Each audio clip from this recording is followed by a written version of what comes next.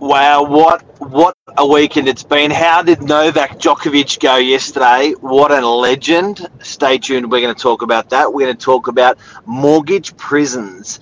It's actually a term and it's happening. And we're going to talk about why Billy looks like he just had a fight. Stay tuned.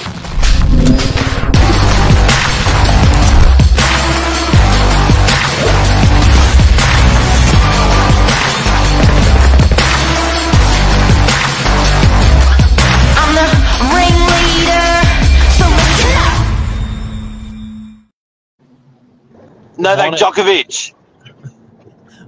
A winner. He's back. Unbelievable. What emotion. Was he up till midnight, 1 o'clock playing? What time did it end? Oh, I think it was about 11:30 from memory. Okay. But oh my God, like what an incredible player. I think, and I know people are starting to toss it around, I think best tennis player of all time in the history of the world. So has he come back and taken Federer's Grand Slam title? Well, he won another one last night. He's just, he obviously was knocked out last year, lost his ranking in the world. So that took him back to number one in the world. And then it's just given him a bucket-load of trophies. But what an incredible person. Very emotional last night. If anyone didn't watch it, it was, I've never seen him like that. He said it was the best win he's ever had in his life. Did you feel proud? Yeah. From one Serb to another Serb. Michael Silic was a proud Serbian last night. Yeah. No, he smashed it. How good. Yeah, the reason I look all red hot and flustered is because I've just been in a fight. Training fight. Wow. You've been grappling. Yeah. Nothing better than starting your Monday morning with a bit of controlled violence. Yeah. Wow. Yeah, because you came on screen, I was like, whoa. But that you're actually having, you're wrestling or you're punching? Yeah, we've got wraps, gloves, like bags and stuff. Yeah, it's good. It's very good. But when you came on, Billy, my haircut. Mum did my haircut. So anyway, there you go. Nah, looking good. So Billy, we all learnt something this week when we had our mortgage broker Zach coming in talking to the team, and you wanted to bring it on screen this morning because it's a foreign term to you and me. Yeah, we got introduced to the term mortgage prison. Mortgage sounds bad enough as it is. Prison also sounds bad enough as it is. When you put them together, it kind of got me a little bit worried. And the worst part about it is you can fall into this mortgage prison without even knowing it. You've done nothing wrong. You can be in prison. So I thought, important to bring it on and have a chat about it and then how you can try and escape. How to not accidentally fall into mortgage prison and how to get out of mortgage prison, we're briefly going to talk about today because it's, it's a topic that it's embarrassing. I don't think that you're going to bring it up and say, it's happening to me, it's happened to me, sometimes help me. It's sort of, you sort of just deal with it in your own ways. And to hear this term tossed around, it's like, of course this happens. And what can you do about it, So first of all, what is a mortgage prison? Well, a mortgage prison really is not being able to refinance. And so what's happening at the moment, after 8-9 consecutive rate rises, people are finding themselves not on the sharpest rate possible. In theory, being able to traditionally transition your lending into another bank with another bank and refinance for a sharper rate has been quite popular recently. But if your property is decreased in value and you can't afford to do that, then you're finding yourself in a tricky situation. Yeah, so I guess you can be stuck in prison with not being able to refinance due to capital, the value of the property. You can be stuck in prison not having the cash flow because the rates have moved. So your assessment with a 3% buffer will used to be 5 or 6%. Now your assessment could be 8 or 9%. The way they're assessing your repayment capacity. It's interesting. I have loans with superannuation, and I'm probably in a bit of mortgage prison there. I've got a loan of about, I think it's 200,000, and it's starting to get really high in interest rates, which I never sort of realised that happened with superannuation. Right. And it's sort of a relatively low amount, whereas is it worth refinancing it? And you're sort of looking at that. So a lot of people are on that cusp at the moment. And I think it's nice, Billy, to put it out there that people aren't alone in that. It is happening out there. So I think some people could feel a little bit like sort of separated out. Is this only happening to me? Yeah, 100%. The worst part is not talking about it, and not sharing it with your accountant or things like that can try and help move things around, and talking to people like mortgage brokers who have got some creative ideas, so it's not all doom and gloom.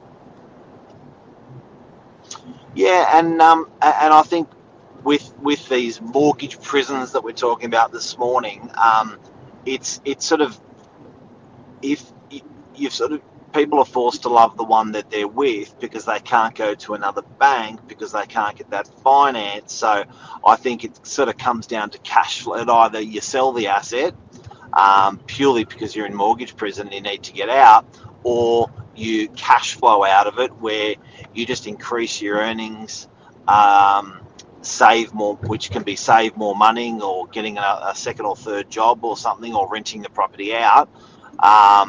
Until the point that your cash flow starts looking really good, that you can go to another bank. It's interesting, man. It's a sensitive topic. It is. I've heard people. I was reading people that are looking to refinance. The equity in their property is not where it needs to be. Obviously, the property values come off maybe since the time they bought. And then if they're going to a new bank, the new bank's saying, yes, we can do it for you, but you're going to need to pay lender's mortgage insurance. And so that's where people are getting stuck out. It's happening, guys. It's happening. Now that's the show for mortgage prisons, and it's there. Billy, what's happening this week with you? This week, well, I know we're not allowed to talk about the weather. We don't like talking about the weather at Novak, but can't pick it at the moment. The plan of attack is to certainly try and get out on the streets a little bit more. I want to try and get some DLs to the local neighbourhood. Appointments. DLs still work. DLs still work for real estate. Hell yeah, they do. It's worth the investment. I think so. We've got busy. We've got a lot of property on at the moment. Some great properties. A lot of people out there this weekend again. Yeah, big time. I think open home numbers have built week on week, probably for the last 2 months, back to back. Sort of that December, January has really exploded compared to last year. So what's happening out there? There's definitely a bucket load more people with the ambition of buying. Obviously, if our open house numbers have gone from 5 people through to 25, 35 people through, I don't like to admit this, but I'm not seeing that transaction side of it come through though. I am seeing slightly better prices than November last year. But even though there's 5 times 6 times more people coming through the open house, there's certainly not 5 to 6 times more sales happening in the market, or that it hasn't dramatically improved pricing. So at the moment, they're just shopping. It seems they're not buying, which you'd expect. Correct. I would say you've still got your handful of buyers, your serious handful of buyers that you were dealing with like late last year. Now you've got maybe an extra, 1 or 2 in the mix.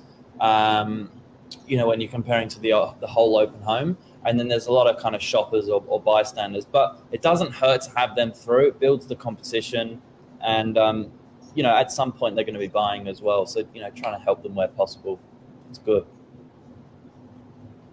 Great solid vendor.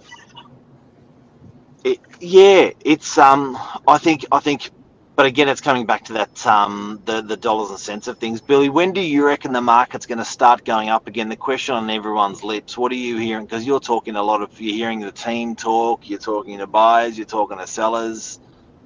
When do you reckon the market's coming back? It's so hard to say when it's going to go back up. Although I definitely don't feel it's coming back down any further. I think we really have reached level playing field now, and we've actually heard, what's interesting is I've heard less people saying I'm waiting. It's more I'm still trying to get my finance together. So it's less conversation of coming through open homes, like these bystanders or the shoppers that we're talking to. Before, all the shoppers were saying I'm still waiting for the market to come down. Now they're saying, I'm not quite ready to buy, but I'm looking seriously in the next few weeks or something like that. So there's more of that conversation, which is good. Not about properties, more about funding. Geez, all roads are leading to funding by the sounds of it. I think it's a lot harder than it's ever been in the last couple of years to get finance. I wonder if that sort of adversely affects the banks and brokers and stuff when there's lesser harder transactions out there. It must be hard in that funding world. Yeah, it must be. Well, we were talking to a mortgage broker earlier in the week, and he was saying, his days never been busier with refinancing. So I think there's a lot of movement at the moment. Clean up. Well, buddy, have a great week. You too. What have you got on? This week, list. That's my mission for this week. So be talking to everyone in the new year about bringing their property on. Just getting back to appraisals that I've done over the last probably quarter.